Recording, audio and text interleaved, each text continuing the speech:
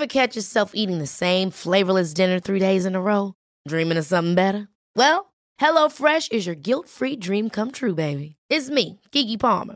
Let's wake up those taste buds with hot, juicy pecan-crusted chicken or garlic butter shrimp scampi. Hello Fresh. Stop dreaming of all the delicious possibilities and dig in at HelloFresh.com. Let's get this dinner party started. Hiring for your small business? If you're not looking for professionals on LinkedIn, you're looking in the wrong place. That's like looking for your car keys in a fish tank. LinkedIn helps you hire professionals you can't find anywhere else, even those who aren't actively searching for a new job but might be open to the perfect role. In a given month, over 70% of LinkedIn users don't even visit other leading job sites. So start looking in the right place. With LinkedIn, you can hire professionals like a professional. Post your free job on linkedin.com/people today. Many of us have those stubborn pounds that seem impossible to lose, no matter how good we eat or how hard we work out. My solution is PlushCare. PlushCare is a leading telehealth provider with doctors who are there for you day and night to partner with you in your weight loss journey. They can prescribe FDA-approved weight loss medications like Wegovy and Zepbound for those who qualify. Plus, they accept most insurance plans. To get started, visit plushcare.com/weightloss. That's plushcare.com/weightloss. Today we are reaching back into our archives to share some of our favorite stories with women over 40. Each of these women has started something special, and we wanted to make sure our new listeners didn't miss out on hearing these conversations. Old or new to the podcast, we hope each of these stories inspires you to consider your own possibilities. Enjoy.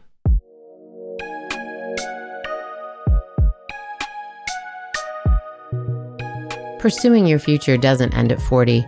In fact, it may mark the beginning of knowing who you are, what you're capable of, and what you really want.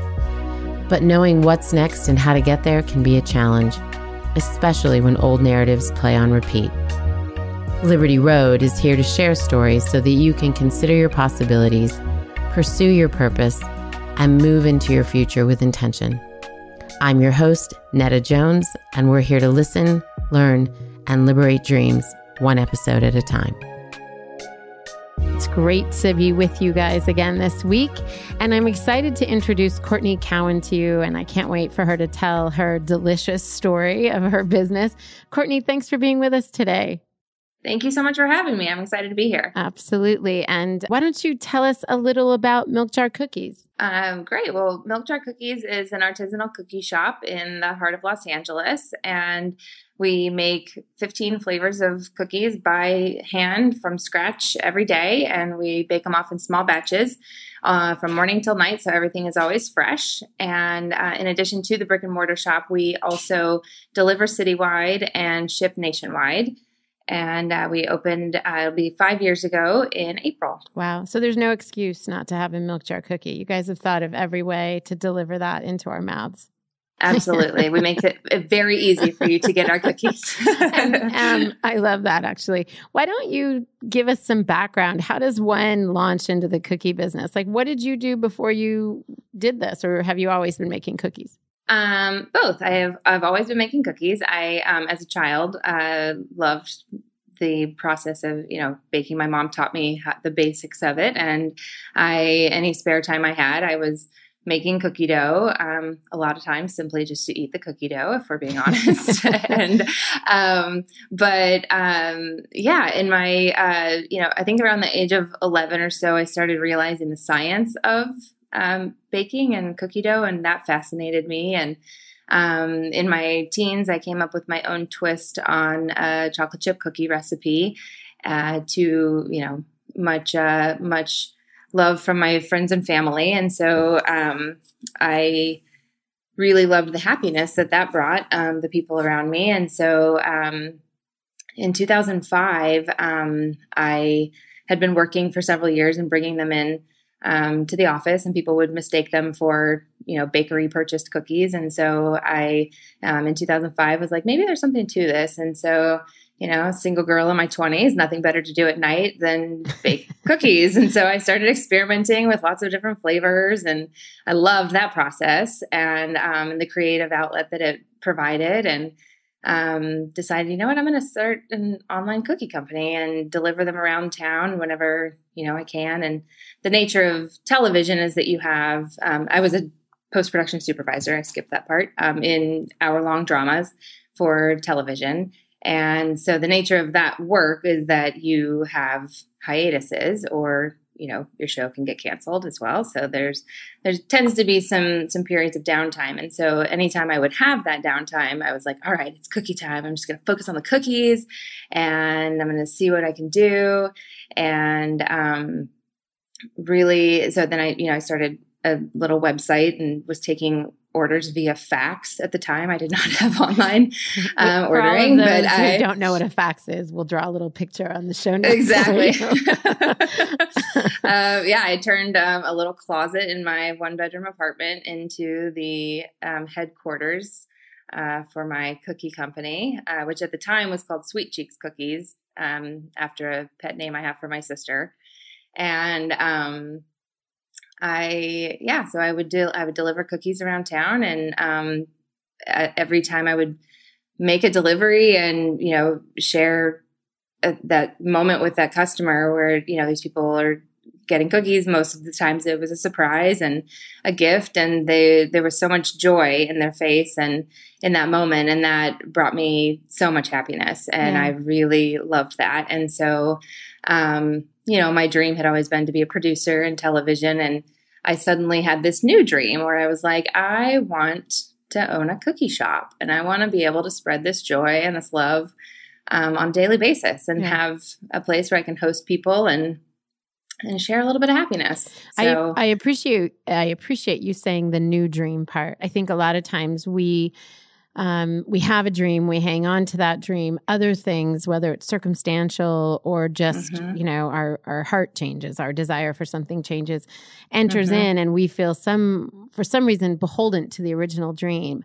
And I like that you were able to identify, hey, maybe there's something else that I want to do that trumps this other thing. Or maybe because I've been in this world of TV production, I'm realizing that it doesn't satisfy me in a way that this cookie thing satisfies. What I'm experiencing when I see the joy on people's faces, when I'm experimenting with recipes, is bringing me something I didn't anticipate. And so I appreciate you articulating it in that way, because I think it gives our listeners and even myself freedom to think about, what is the new dream? What is the thing that is before me now? And what, maybe I don't have to hang on to what I thought the dream may have been. So and I went back and forth for 7 years. So that was 2005. I started that, and I really did love my job as well. I loved the being involved in TV shows and the mechanics of that. And it took me 7 years to finally decide, like, okay, it's time for me to give this cookie dream all that I have, and see what it can be. And I do remember a very pivotal moment that kind of pushed me forward, which was I was on a particularly difficult TV show and was working lots and lots of hours, and did not feel as though I was doing justice. I wasn't doing well by my cookie company. And, but in order to do well by that, something would have to give. And I never wanted to not be a good employee and not do a good job there. And so I told my husband, I was like, I think I just need to put the cookies away for a while. I need to just not worry about this, because it's not making me proud. And it makes me sad to not be able to do it. So I think I just need to get everything out of the house. So I packed up all the stickers and the packaging and all of that stuff, and I put it in the garage. And not 2 days passed before I was like, oh my God, what did I do? That was a terrible mistake. I need the cookies back. I need them. Yeah. And I was like, okay, that now I know, like, I really need to give this some credence and give it my all. And so, let me ask you a question right there, because I think there are people listening who, perhaps have started some sort of side hustle, or are thinking about, how do I launch this, whatever this is on the side, because they do in fact have a full-time job. Did the fact that your career at that time allowed for these hiatuses and these moments, these breaks in time where you could play with the idea of a cookie company, launch that, get that off the ground, experience what that was all about. Did that provide something for you that ended up being essential in determining which one you ended up choosing? And how, for somebody who doesn't have that opportunity, how might you recommend they continue to pursue a side hustle? Let's say it's somebody who's got a 9-to-5. Mm-hmm. How do they pursue that side hustle so that they can have what you had, which is a little bit of both, whether it's to get the one off the ground while still earning an income, or just to see if perhaps they really want to do that second thing? Because it sounded like you talk about doing that for 7 years, that really informed your ultimate decision, having that opportunity to do both. Yeah, I think those little pockets of time, and there were also a lot of nights where, I was doing it while I was working as well. So I would get home at 10 o'clock at night and have 12 dozen cookies I had to bake. And I would bake the cookies, take a nap while they cooled, get up, package them, and drive them wherever they had to go before I had to be at work at 9 o'clock the next morning. And so those moments, as well as the ones where, I was free to just do the cookies, collectively, I think helped me realize how much I did love it. And they gave me the confidence because I was getting my product into people's hands and getting feedback. Sometimes there were a couple of times that the feedback wasn't great. But, that helped me just as much as the ones saying like, oh my God, this is the best cookie I've ever had. I love these cookies. And so I was able to gain confidence / learn from it. And, it just was all of that together was I think extremely beneficial and extremely informative. And then as far as ways for people to use the time that they do have, if they have a 9-to-5, I think anything they can do to, especially if it's a product-based Sure. business, is to get it in people's hands, and get that feedback. And if that means, it's probably going to mean a lot longer days for you because you will now have a 9-to-5 and a 5 to midnight or whatever. But it will teach you so much, and it will not just about your product and about, what works and what doesn't, but also if you love it or not enough to really go for it. And I think for many entrepreneurs, or most entrepreneurs, they would say to you, they're not ever working a 9-to-5 anyway. So it's probably good practice in putting in those 20-hour days when needed. Mm-hmm. Do I hear an amen? Yes, ma'am. Yeah. So I think that some of that is just kind of understanding, is this a hobby that you're playing with the idea of monetizing, or is this really what you want to do for a business? Is this truly what you want to be all about? And I think it provides that opportunity when you're Absolutely. sort of doing it on the side. How did you talked about kind of, I think you said at age 11, really being fascinated by the science of the recipe development. Mm-hmm. How did you, what did you know about recipe development before launching? Was it just those years as a child and years in the kitchen with your mom? Or was there something that you sort of began to study to develop your various flavors or the texture or whatever it is that makes milk jar, specifically a milk jar cookie? It was a lot of trial and error. I love to experiment and get my hands in there. And so, for instance, around the age of 11, the moment I'm talking about when I say that is I was at a friend's house and I was, of course, like, let's make cookies. So they did not have any baking soda. And I was like, well, it's only a teaspoon. It can't be that big of a deal.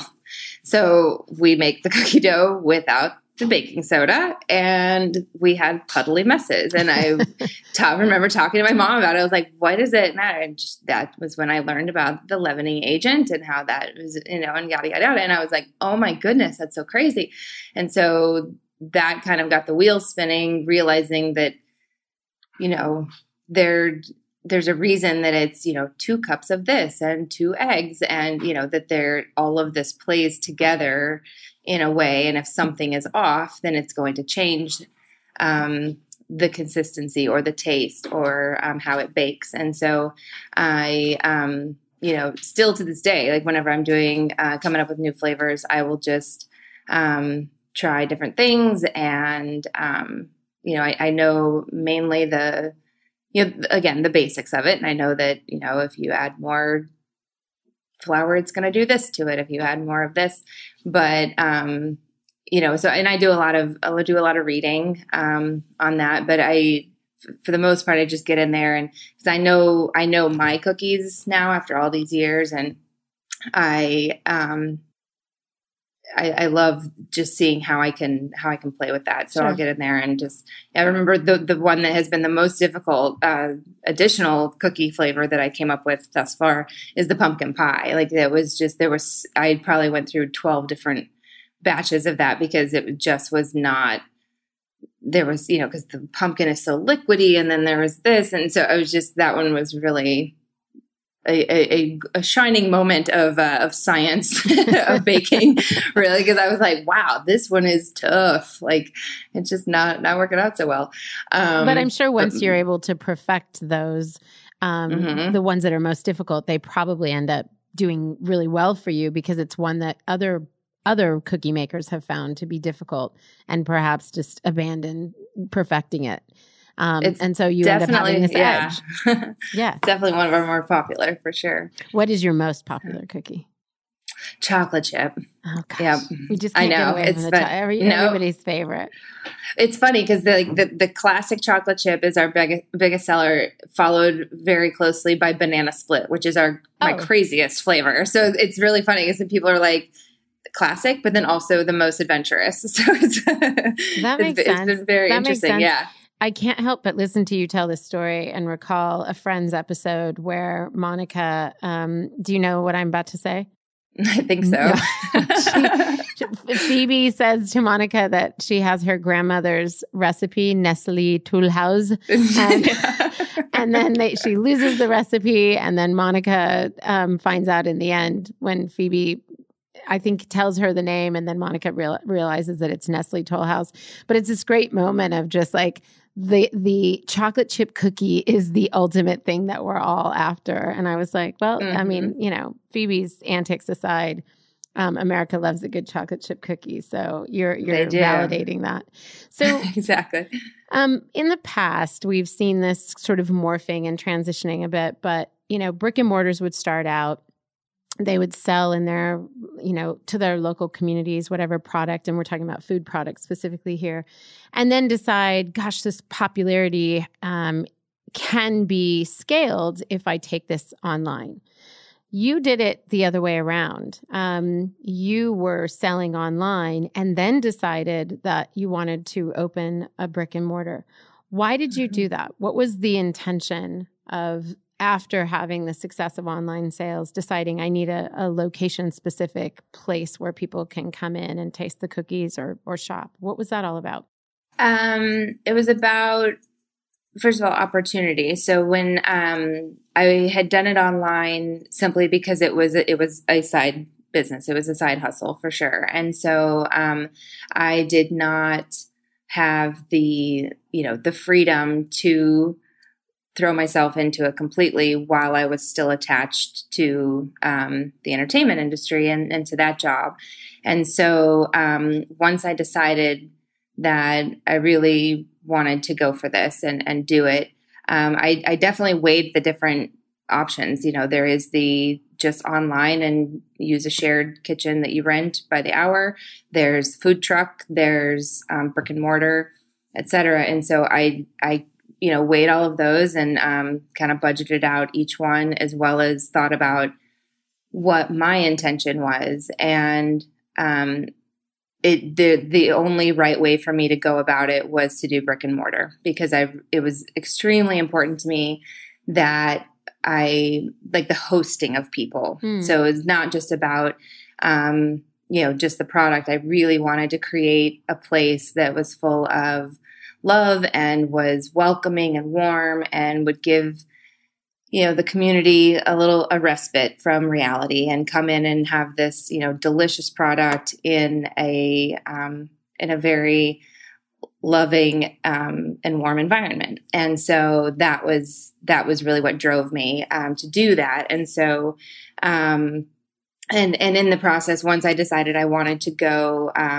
full on with it and leave entertainment behind and really take the leap, I changed the name of the business to Milk Jar Cookies, and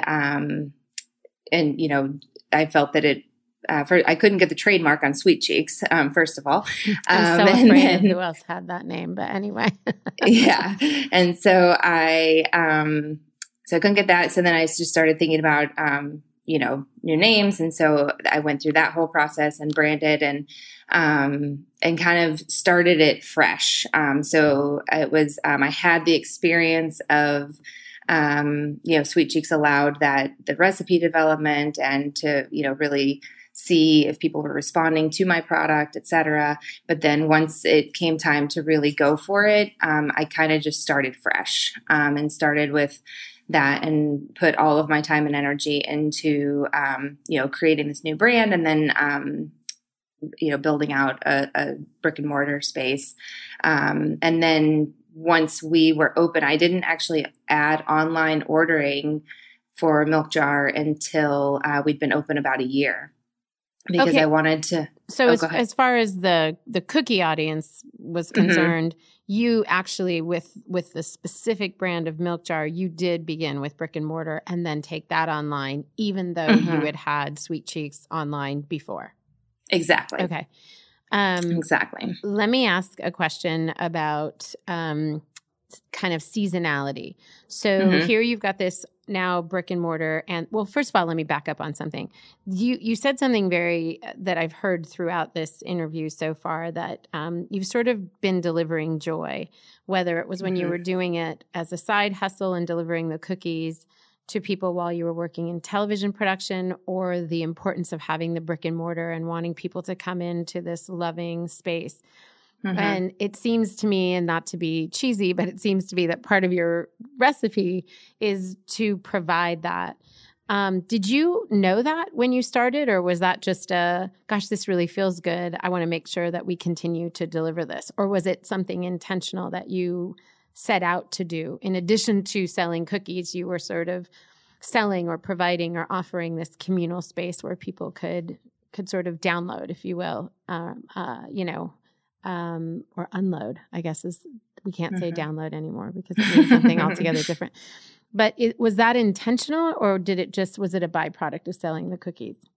It was definitely intentional. I did not know if people would respond to it in the way that they have, but it was certainly my intention to be different in some ways. Like a lot of bakeries out here are very much, the spaces just get you in, get you out. There's not seating for a lot of people. There's not, it's not, it just it doesn't provide that invitation to sit and stay for a while.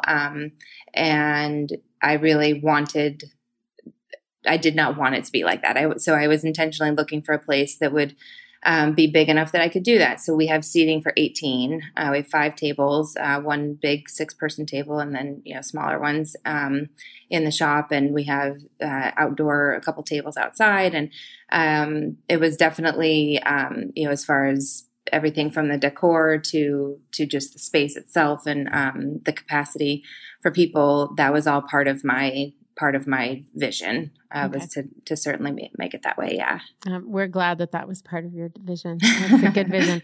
So to go back to what I was starting to say, the business of cookie making, I have to believe, is somewhat seasonal. Is that right? Or, you must sell more during the holidays, right?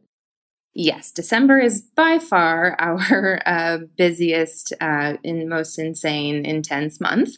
It is also our favorite. It is so much fun. The insanity, I can't even describe December at our shop, but it is. There is just like flour and packing peanuts flying. It is nuts. And then Valentine's Day, I would say the holidays are a marathon. Valentine's Day is a sprint.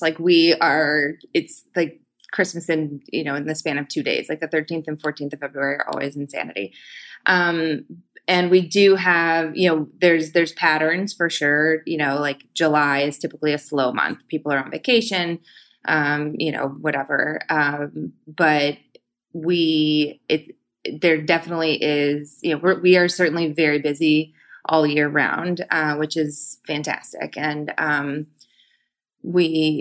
every month, since we've opened has been 20 to 30% bigger than the month, that same month the year before. And so it's definitely continued on a trajectory that is positive. And it, sometimes we think I thought January is typically slow. This year, that was not the case. It was very busy all January. So you're just kind of, that's awesome. That's good. Yeah. News. But then there can be days where it's just like, for whatever reason, it's a lot slower, but then the next day is insane. Yeah. It's predictable, but unpredictable from time to time. So I want to get back to that kind of sales growth when we get into the second part of the interview. But I did want to ask, in a company that is somewhat seasonal, it sounds like your growth is consistent and constant for the general business.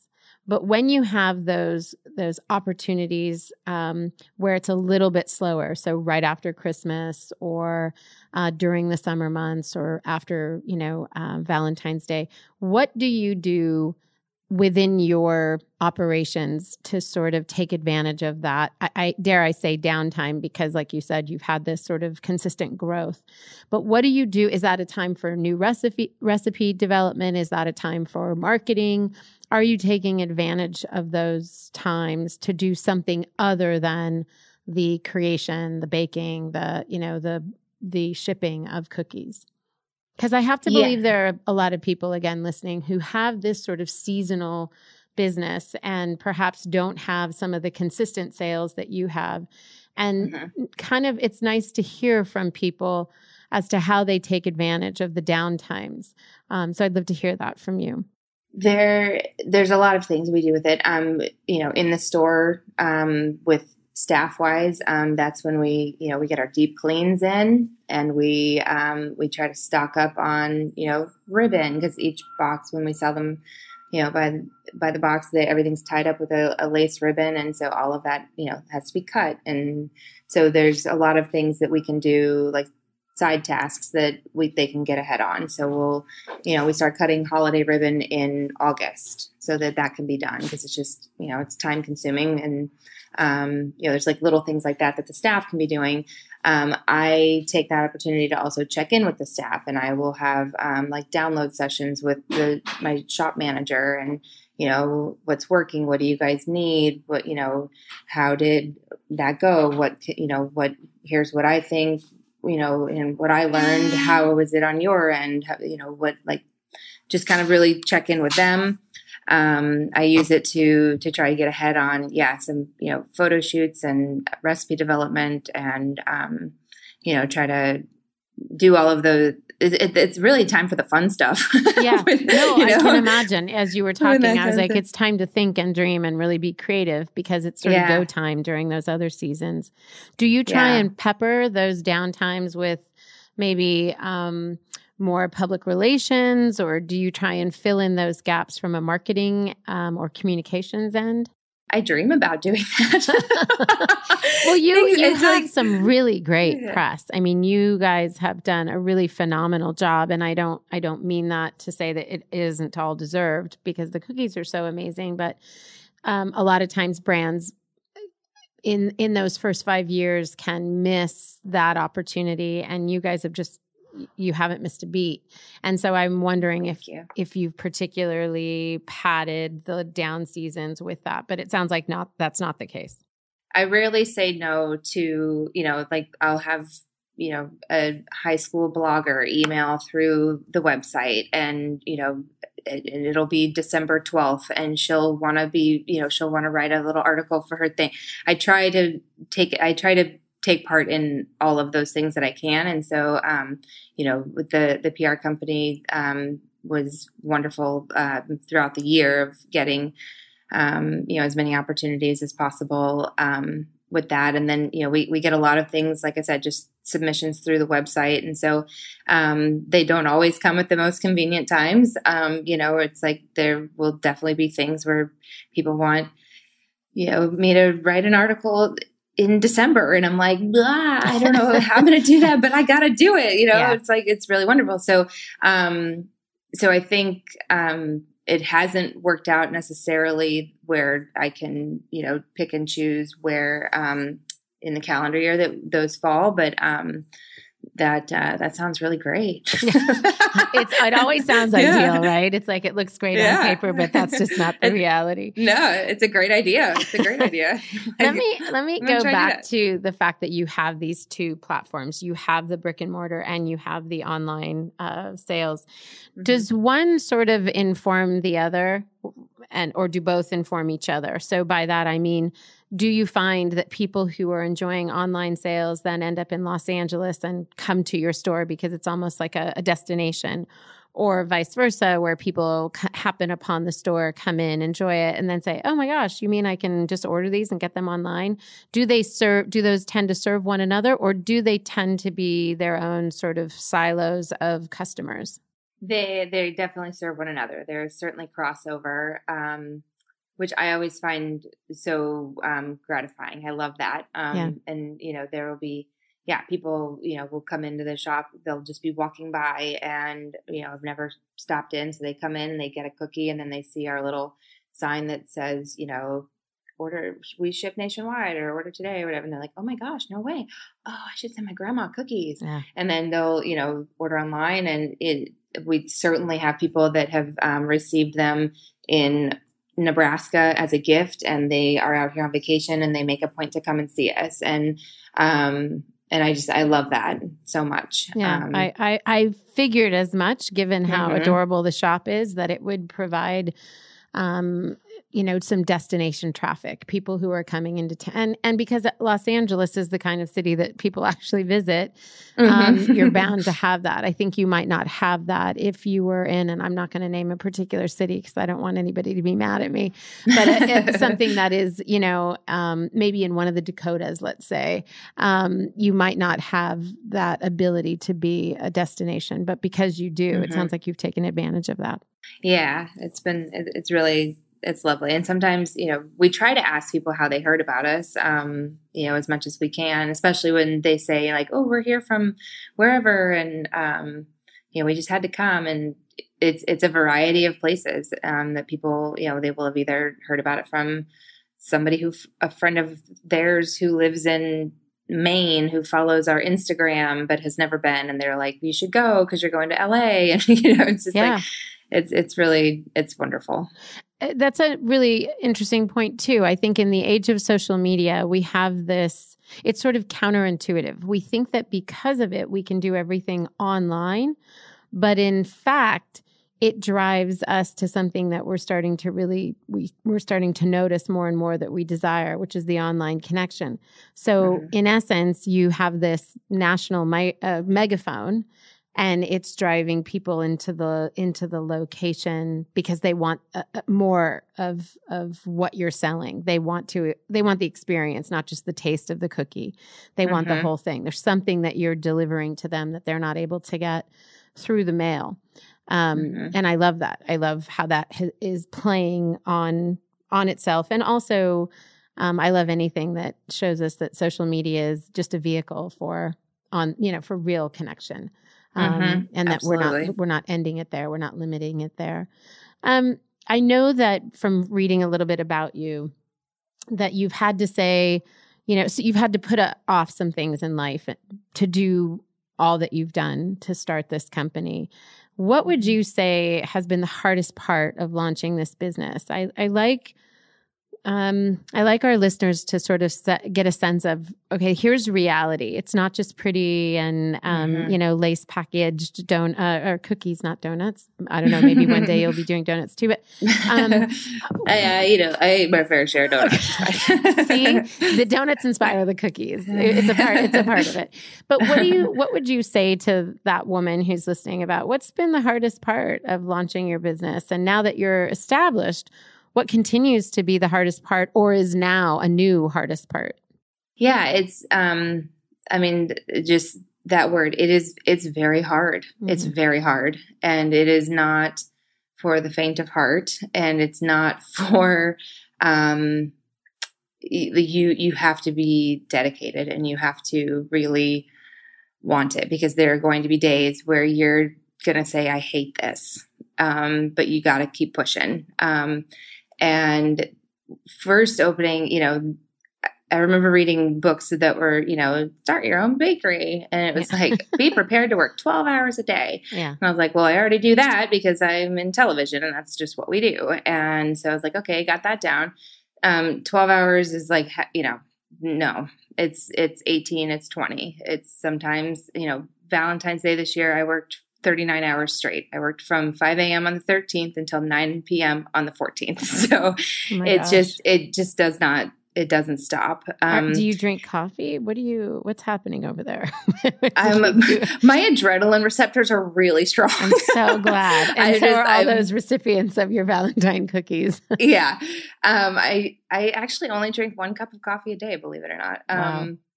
But I'm very good at just like putting my blinders on and put my head down and just going for it. Just getting it done. Get it done. But I think when I first opened, ignorance is bliss. And so I was prepared to work, really hard, and I didn't have any idea what I was really doing. But I just followed my gut, and I just kept, all I knew is I had to make as much cookie dough as I could possibly make and bake as many cookies. And then, my husband and our friends were out helping customers. And that was the first 3 days. And then there was no way we could continue on unless we hired some people. So we hired a couple of people a week and a half in. And it just, at that point, the challenge was, and what made it so hard was just the sheer labor, the intent. I mean, it's very labor intensive. Mm-hmm. And I was, I was doing all of the dough making myself and baking, and trying also to make sure that I was paying, I had to pay the bills on time, and I had to do all of these other things. And so that period of time, it was very hard physically. And, sleeping maybe 4 hours a night, 5 hours a night. But there was so much excitement and so much adrenaline that I was like, this is amazing. I can't believe there's always that silver lining to that. And you're like, okay, well, this is amazing. People are responding to this, and we have customers, and we're busy, and this is so great. And then, 6 months goes by, and you're like, wow, it's still that way. Wow. And then a year goes by, and you're like, okay, now I have 6 people on my staff, but wow, I'm still, and it just, the good part of that, and the part I try desperately every single day, even 5 years in now, to look at, is that I'm experiencing a good problem. We have a steady stream of business. We have a very loyal following, and we are growing every day and every month. And so that presents a new challenge. So now the hard stuff is I have a team of 18, and making sure that, I am leading them in a way, that is doing well by the company and by them and by me. And, and trying to, we have opened another facility that's our shipping and delivery facility. And so that has come with its own host of challenges, and trying to make sure that we are designing a workflow between the 2 locations that is efficient, and, it's taking stress away and not adding to it. And so it's just, there's a new challenge every day. And then, there's the nature of food is that, you can't just make a bunch of stuff ahead of time. It all has to be fresh. And that's what people love about us. But as we grow, we're more humans, and with more humans come more opinions and more, expectations. And so it's very hard to manage all of that and make everybody happy all of the time. But, I think I'm very proud of the fact that we are doing a very good job at maintaining the quality and the experience that I set out to create at the very beginning, 5 years in, and a bunch of cookies later, it's still extremely high quality, and people are still getting a really great customer service experience. And I'm very proud of that, and I have a very happy team. And again, this year's been particularly challenging. And so with just things that are totally out of your control, you think you have your whole business and everything is, that you are in control of is running well. And then, a pipe bursts or, just the freezer goes out or the mixer goes down or, there's always challenges. Sure. And you hear people who have grown say, big sales, big success, big problems, big teams, big opportunities for new thoughts and new creativity, big problems. Like that's part of the territory. And I hear even in your story of talking about just keeping up with baking more cookies in the beginning. And now you're not just in there with a, spatula mixing dough. You're now managing 18 people, 18 personalities, developing systems and processes that make you able to maintain that quality control and that customer service that made you famous to begin with and got you on the map and is keeping you on the map and is allowing you to grow. But now you're in charge of that. So often entrepreneurs, need to go in with their eyes wide open. And I say to them, I'm putting on a little bit of my consulting hat, but the thing that you love to do, the thing that you want to do is not always going to be, and the thing that you get to do. And the more successful you are, the irony is the less you get to do that thing. And so I want to move us into this next section where we get to pick your brain a little bit, and all those people listening who are interested in having the problems you have can get some advice. So I think we're really getting a sense of, hey, if we want to launch this product-based business, these are some of the things the problems that we might have. What would you say to a listener in terms of, armed with your experience, what would you say to them in terms of ways to overcome those problems or ways to anticipate those problems? Stay sharp, first of all, and just know that, and I'm very much I'm a very big planner. I have a way things are, and that's great to some extent, but I have had to just make peace with the fact that things are going to go wrong, and things are going to go wrong regularly. And that, funny enough, that allows me to do part of what I love the most. I love strategizing. I love getting creative and thinking creatively of how to overcome a problem. And so with the good, I get to exercise. With the bad, I get to exercise the good. But yeah, just stay fluid and allow yourself to, to just go with it and seize the opportunity. There, somewhere in each of these issues is an opportunity. And, for instance, we are experiencing this burst pipe right now. Well, we have a party cart that we take to weddings. So yesterday we baked cookies off site. We put the party cart out on the sidewalk and we had a sidewalk sale. We just we trucked the cookies over and we made fun, we all right, this is great. Today it's pouring rain. Well, there's a toy shop next door. So we decided they allowed us to come in. So we're having a pop-up shop in the toy store. That's so, awesome. It's just you gotta go with it, and you can't allow, the challenges to shut you down. You need to allow that to open up another side of your brain and go with it.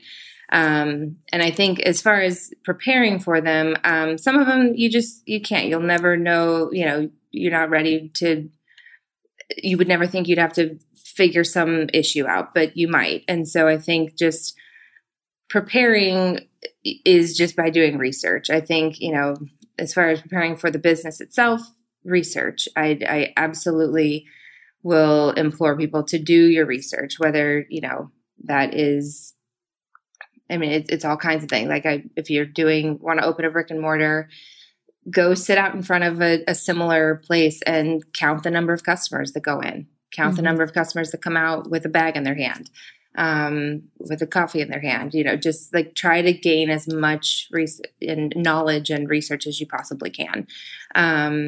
And then I'm so glad that you're saying that, because I think that some people think that sort of bootstrap mentality, that sort of getting down and dirty is, not sophisticated enough, and they don't do it. And I'm always shocked at how many people don't take time to do very basic research. And I'm glad that you're saying it, because to me, it is the best thing that you can do for your company, to go in armed with as much knowledge as you have. And if you're counting those people, then do the homework of how did they get there, and what's the marketing that drove them there, and all of that. And I'm always surprised at how much people don't do that. They don't do that sort of homework. Would you say that had something to do with your early success? I think so. And I think, and I also think another thing you can really do is trust your gut, like stay true to what your vision is for it. So my vision was to craft this, environment that was welcoming and warm and fun and loving. And, and also had very delicious cookies. And there's other types of places that I could have allowed to skew maybe I should do that instead. Or maybe I shouldn't just focus on cookies. Maybe I should have other sweet treats. But it's like, cookies are my thing. That I can make something else, but it's not going to be special. Right. And I felt that I would be better served to focus on what I did well, and that's cookies, and then allow that to be my canvas, if you will, and come up with all different kinds of crazy new fun cookie flavors, that you wouldn't get elsewhere. Sure. And so I think, it's just stay true to your vision, and don't try to be something that you're not. But at the same time, learn from what's around you. And, it's okay to gain inspiration and learn from others, and, talk to people. If, try to get I set up a couple of different informational interviews with a woman that owned a donut shop, and another one that owned a little coffee shop, and just tried to pick their brains and said, what is it like? What was your biggest challenge? A lot of the questions you're asking me now, I went and asked other women that, were doing it. Not everyone will, say yes and meet with you, but the worst they're going to say is no. So I think doing that, if you can, seek out other business owners, and just kind of talk to them as much as you can. And I love that podcasts are so big now, and that there's so many of these, because you're getting that, and it's like that 5 years ago, this wasn't as, there certainly were not as many to listen to. And so I listen to them all the time and try to learn there's always a takeaway from every single podcast you listen to. And the more vulnerable and the more open the interviewee can be, the more the listener is going to glean from that. I think that's sort of, not to spend too much time on this podcast, but that's really the intention. How can we get you, the listener, to hear all these various ideas and different ways of approaching a business, and with different personalities taking the lead? And can you see yourself in those, or can you consider your own possibilities as you listen to those? And I like that you did that research. I like that you asked those women, to sit down with you and ask them some of those hard questions. And I really like that you talked about being focused. I think that a lot of us are trying to be all things to all people, and we sort of miss the mark. And I like that you're focusing on cookies. And in fact, you're leading me right to my next question, which is, I feel like there's been this resurgence of sweet treats, cupcakes, donuts, cronuts, whatever variation you can come up with. We've been trying to satisfy this sweet tooth, and I think it makes it really hard to cut through that noise for a new brand. What do you recommend that our listener might want to consider doing or do, given your experience, to cut through that noise, to get to their target customer, to really kind of show who they are and focus in the way that you've been able to focus? I think a lot of what people have, I think, responded to with milk jar cookies is that we're very real, and we're very genuine. And I think, social media is an insanely helpful tool for business owners now. And while there are, millions of other accounts, if you can just,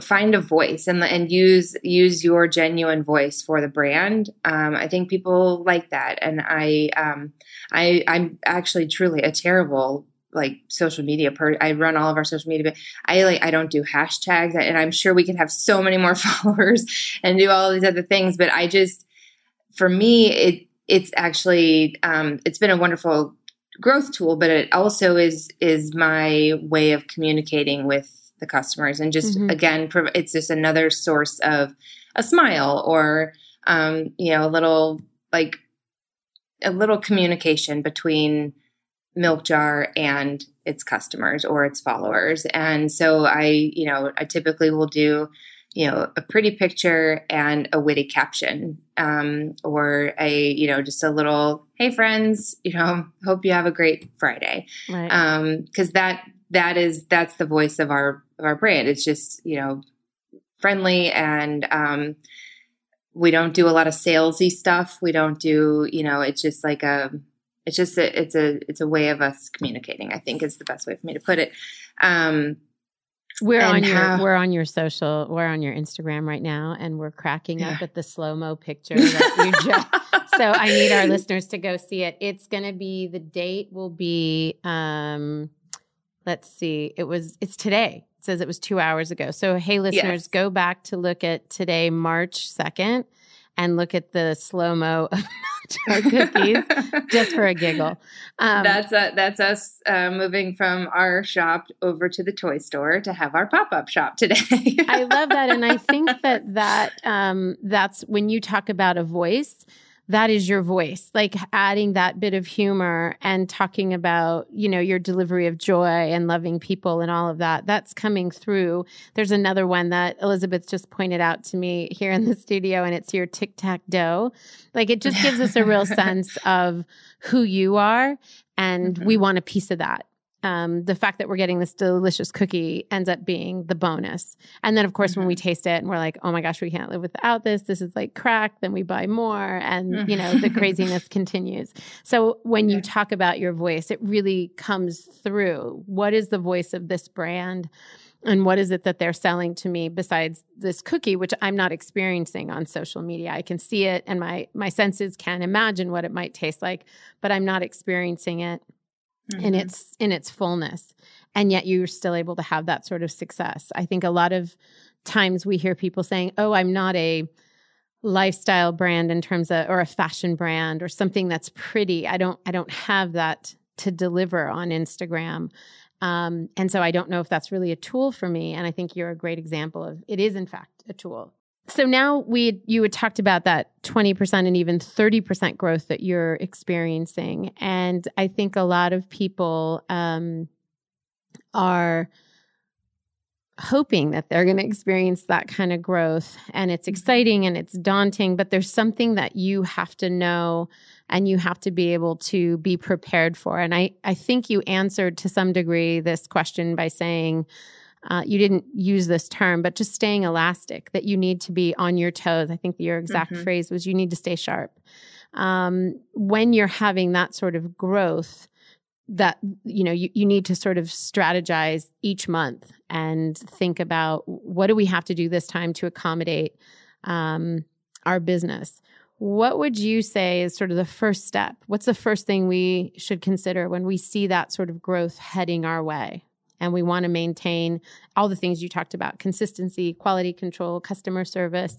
What do we do to make sure that we're prepared or shored up for that sort of growth? I think having a team that is that is excited to be a part of it and that is dedicated, is a huge part of that. Yeah. And I have a tremendously wonderful team, and they,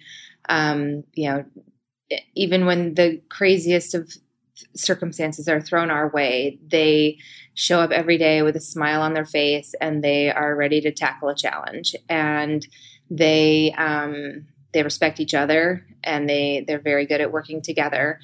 And I think because a lot of until you can, if you're growing at a consistent pace, you can't, every time you grow, you can't hire someone new, but you eventually, obviously have to add to the team. But until you can add to the team and get someone up to speed on all of the processes and everything, everybody kind of has to rise to the occasion. And that's actually something I deal with a lot of guilt a lot of times because, and I don't really know why, but I'm always so afraid that I'm putting, I signed up for this. I signed up to work 20 hours a day. I signed up for all of this, and,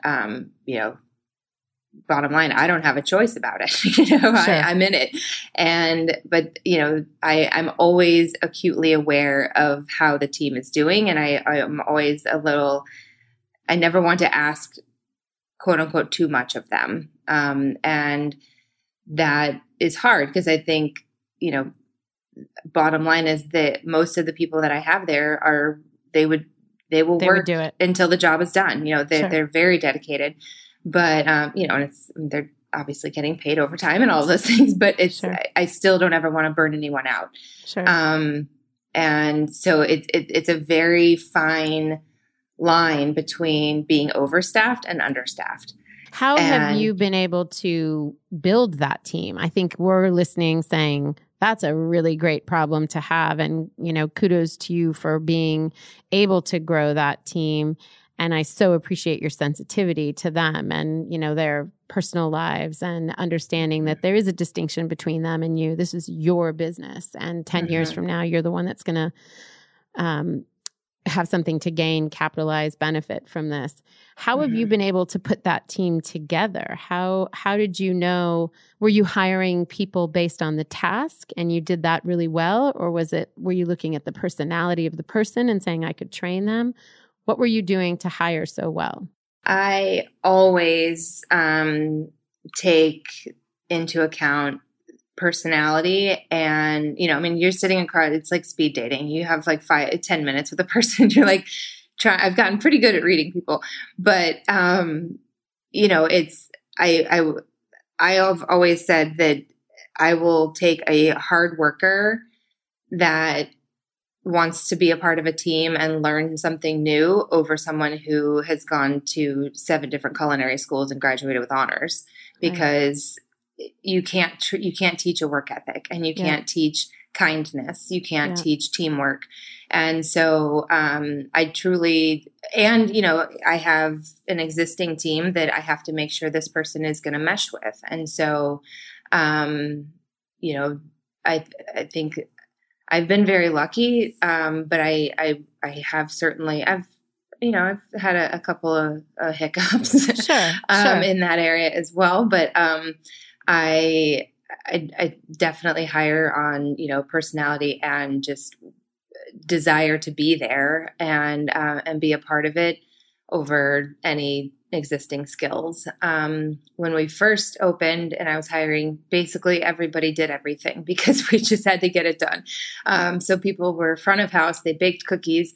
A couple of them learned how to make dough with me because I needed help there. It was just a little bit of everything. So now as we've grown, I've certainly been able to split that up. So we have, 5 dedicated people that just make cookie dough. We have 2 bakers. We have a selection of front of house. We have, and then some supervisors and a shop manager. And, that is working out very nicely for us. So even with the dough makers, though, I said, there's no prerequisite. Like they don't have to, it's good if they, enjoy baking, and it's good if they bake at home and have, at least done it as a hobby and all of that. But if somebody wants to learn that skill and is excited about it and willing to work really hard, then they are absolutely as good a candidate as anybody else. I like that. So if you put up a hiring soon, you're going to get all kinds of people coming your way after having said that, because they know that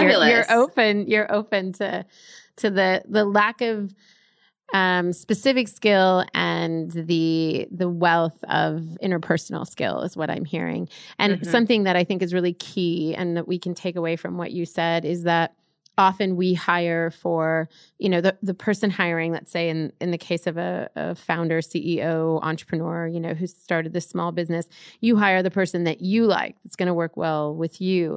What I heard you say is, don't forget about the rest of the staff and how that person is going to fit into that community that's already created and how they're going to add value to it, participate in it. And it's a way to honor the existing employees as well. And I think that's a really important takeaway. And you said that you've been lucky. And I think just listening to you talk about that, you've clearly created your own luck. You've been sensitive to things that I think a lot of us just don't think about. And so I appreciate that answer. You've talked a lot about managing these long days. You've talked a lot about kind of how crazy it can be. What daily habits, what apps, what online platforms, what are the things that you just cannot live without? We are huge Google Sheets and Google Docs fans. So we call it the comm, the communication, and everything that the order coordinators, any customer notes about an order or things around the shop, it all goes in the comm. And so each person, when they come in for their shift, the first 5 minutes of their shift is reading the comm. And so that's like has been a huge thing. We started doing that about a year and a half ago, and it's been wildly helpful. Yeah. And there's a morning meeting. I've let the shop manager, she does those now instead of me. And so every morning we have a little powwow for 5-10 minutes and, give them a couple of updates, give them a few things to think about. And then we do a throwback. So it's like, don't forget when you're scooping ice cream, it goes like this or whatever.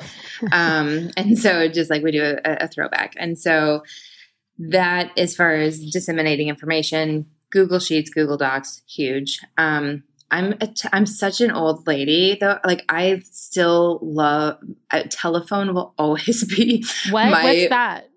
Exactly. I'm like, that will always be my choice. I would rather talk to someone than email them. Yeah. And but I know that's not always, especially in this day and age, it's not how it goes. I have a teenage daughter who doesn't know that it's part of that phone and texting device that she uses. No clue. She can actually speak to someone on the other line. She has no idea. Exactly. I'm like, I'm about to blow your mind. There's a voice that comes through that. It's crazy. It's crazy. So I get and it. then I have a scheduling app called When I Work, and that's how they all get their schedule for each week. And say that again. It's When I Work. Yes. All one word. So wheniwork.com. Great. We'll add that to the show notes.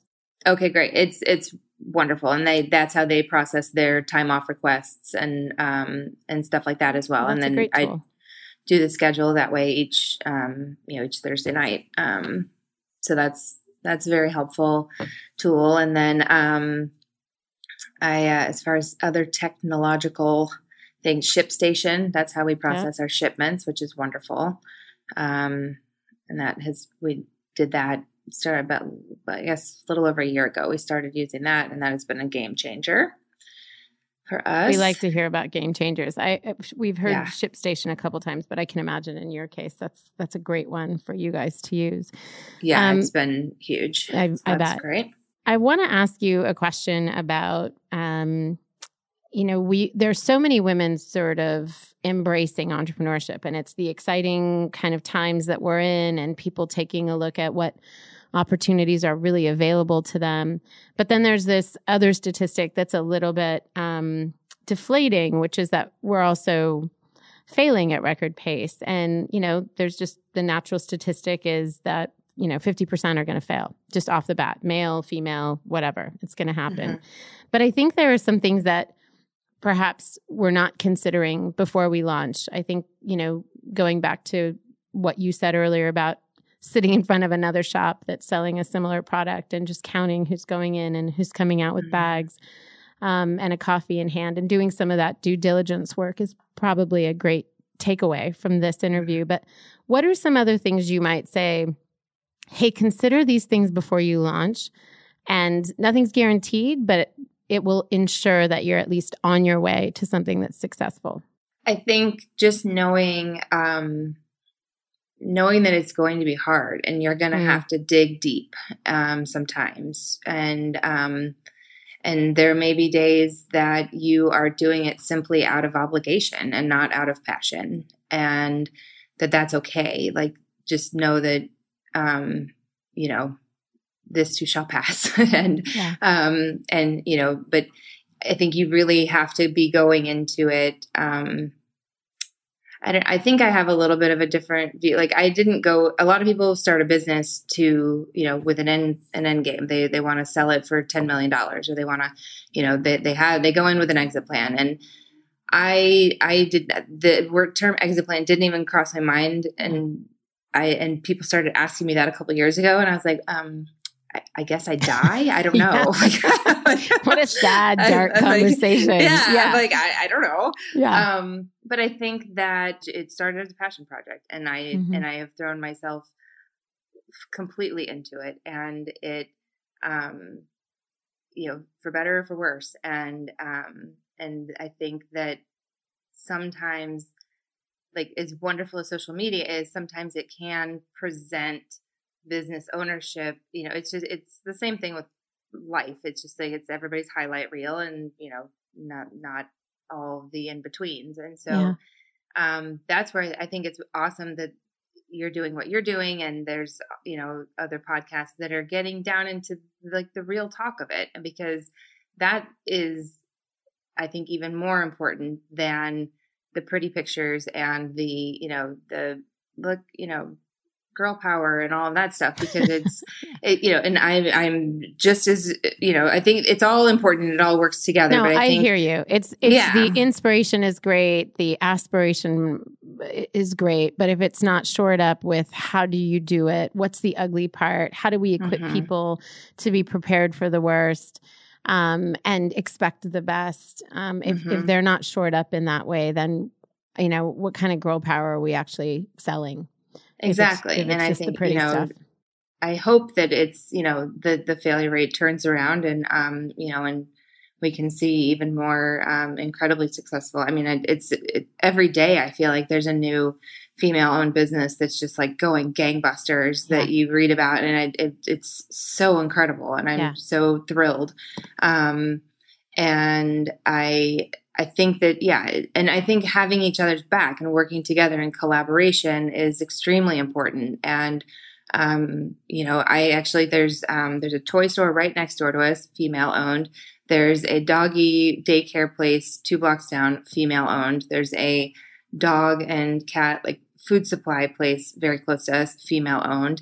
And we've all kind of, just bonded together. And we, obviously the ones on our block we knew about, but the others, it was just like through social media and whatever. And so then find those ways to work together and to, seek out those people that you can talk to that really get it too. There's like, as much as my, family loves me and, they're in Indiana, they don't see the day-to-day here. I tell them about it, and but it's a very, gosh, this is going to sound like it's very sad, but like it can be a lonely position. And I think having those other collaborators around you, and, just other people to continue, like, you can do it. I know it's hard. I've been there.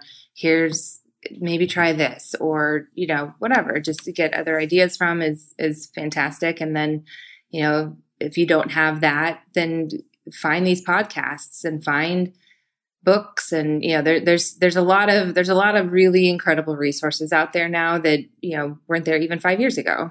I would also say, if you don't have it, create it. And I know you did that at some point. You just said, hey, and you brought some female-owned businesses or the business owners into your shop to create that sort of entrepreneurial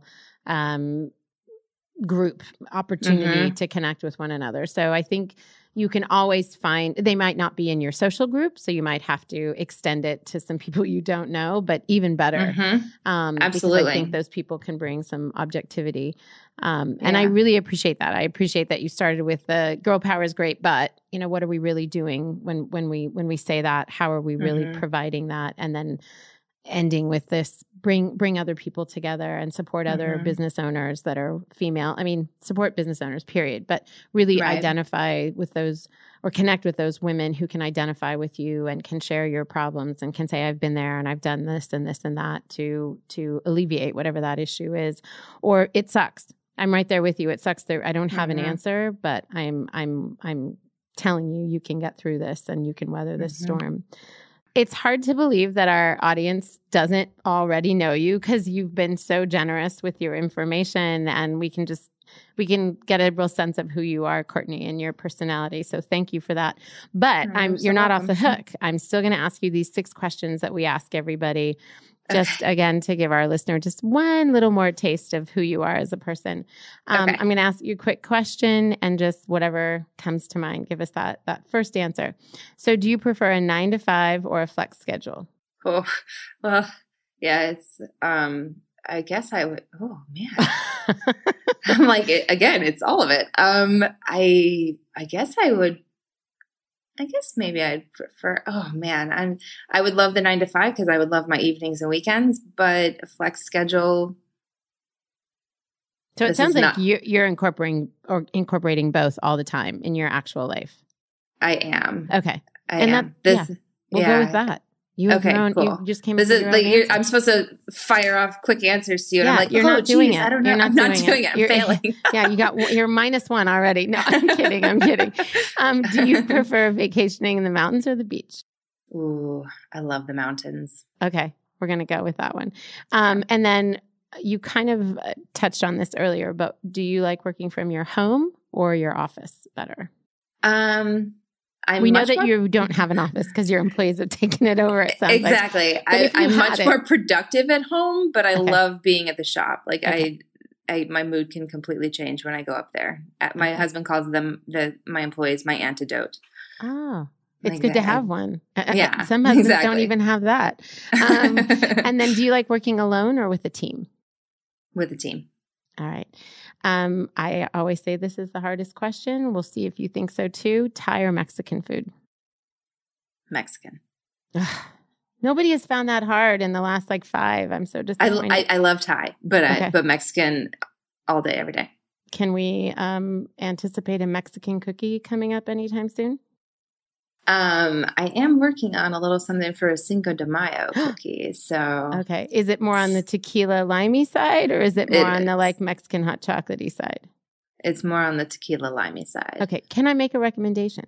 Please. Since I love Mexican hot chocolate, can you come up with something that's chocolatey and hot and has chili and something like that in it? I have toyed with that, and so yes, I will be your taste tester. I will come down. I'll sit next to you all day and taste. That'll be my job for free. Because that's the kind of gal I am. Yeah. Okay. I love it. And then this podcast is called Liberty Sessions. Our brand is Liberty. And our intention is to really liberate women to think about what's possible and through entrepreneurship to kind of discover what that could be for them. What does it mean for you to be liberated? I believe for me, it is... Oh, man. I mean, it's funny because my feeling of liberation is experienced simultaneous with having more responsibility than I've ever had in my entire life and being accountable to more people. But I think just knowing that, that I'm doing it and I'm doing the very best that I can, every day. And that I'm not, I mean, I don't know. That's a tough one. And I think it can be a catch-22 sometimes. But I think I would say my feeling of liberation has just come from knowing that I took this leap and I have worked tirelessly to make sure that it does not fail. And that to me is, and it's been well received, and that is liberating. I think on the flip side of that, just having 20 spare minutes to go on a walk by myself is liberating. And that is, I need to be better about that. I need to be better about feeling liberated. Well, you can listen to more podcasts. Yes. Here on Liberty Sessions. Exactly. And what we'll do is we'll come back to you like in a year from now, and you'll have both the Mexican hot chocolate cookie, you'll have the Cinco de Mayo cookie, and then you'll tell us what you think liberation means a year from now. So we'll come back to you, Courtney. You're not off the hook yet. Thank you so much for making time for us today. I have learned so much, and I know our listeners have too, and we really, really appreciate it. So thanks for spending this time with us. Oh, thank you so much for having me. This was really lovely.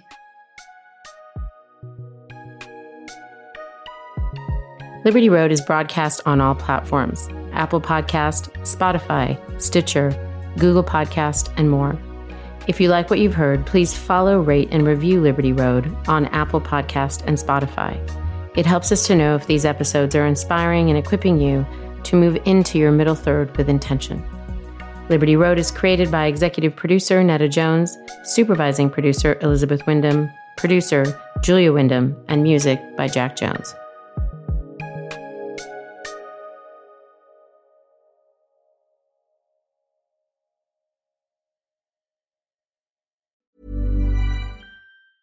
Ever catch yourself eating the same flavorless dinner 3 days in a row? Dreaming of something better? Well, HelloFresh is your guilt-free dream come true, baby. It's me, Keke Palmer. Let's wake up those taste buds with hot, juicy pecan-crusted chicken or garlic butter shrimp scampi. Hello Fresh. Stop dreaming of all the delicious possibilities and dig in at HelloFresh.com. Let's get this dinner party started. Planning for your next trip? Elevate your travel style with Quince. Quince has all the jet-setting essentials you'll want for your next getaway, like European linen, premium luggage options, buttery soft Italian leather bags, and so much more. And is all priced at 50 to 80% less than similar brands. Plus, Quince only works with factories that use safe and ethical manufacturing practices. Pack your bags with high-quality essentials you'll be wearing for vacations to come with Quince. Go to quince.com/pack for free shipping and 365-day returns. Mom deserves the best, and there's no better place to shop for Mother's Day than Whole Foods Market. They're your destination for unbeatable savings, from premium gifts to show-stopping flowers and irresistible desserts. Start by saving 33% with Prime on all body care and candles. Then get a 15-stem bunch of tulips for just $9.99 each with Prime. Round out Mom's menu with festive rosé, irresistible berry chantilly cake, and more special treats. Come celebrate Mother's Day at Whole Foods Market.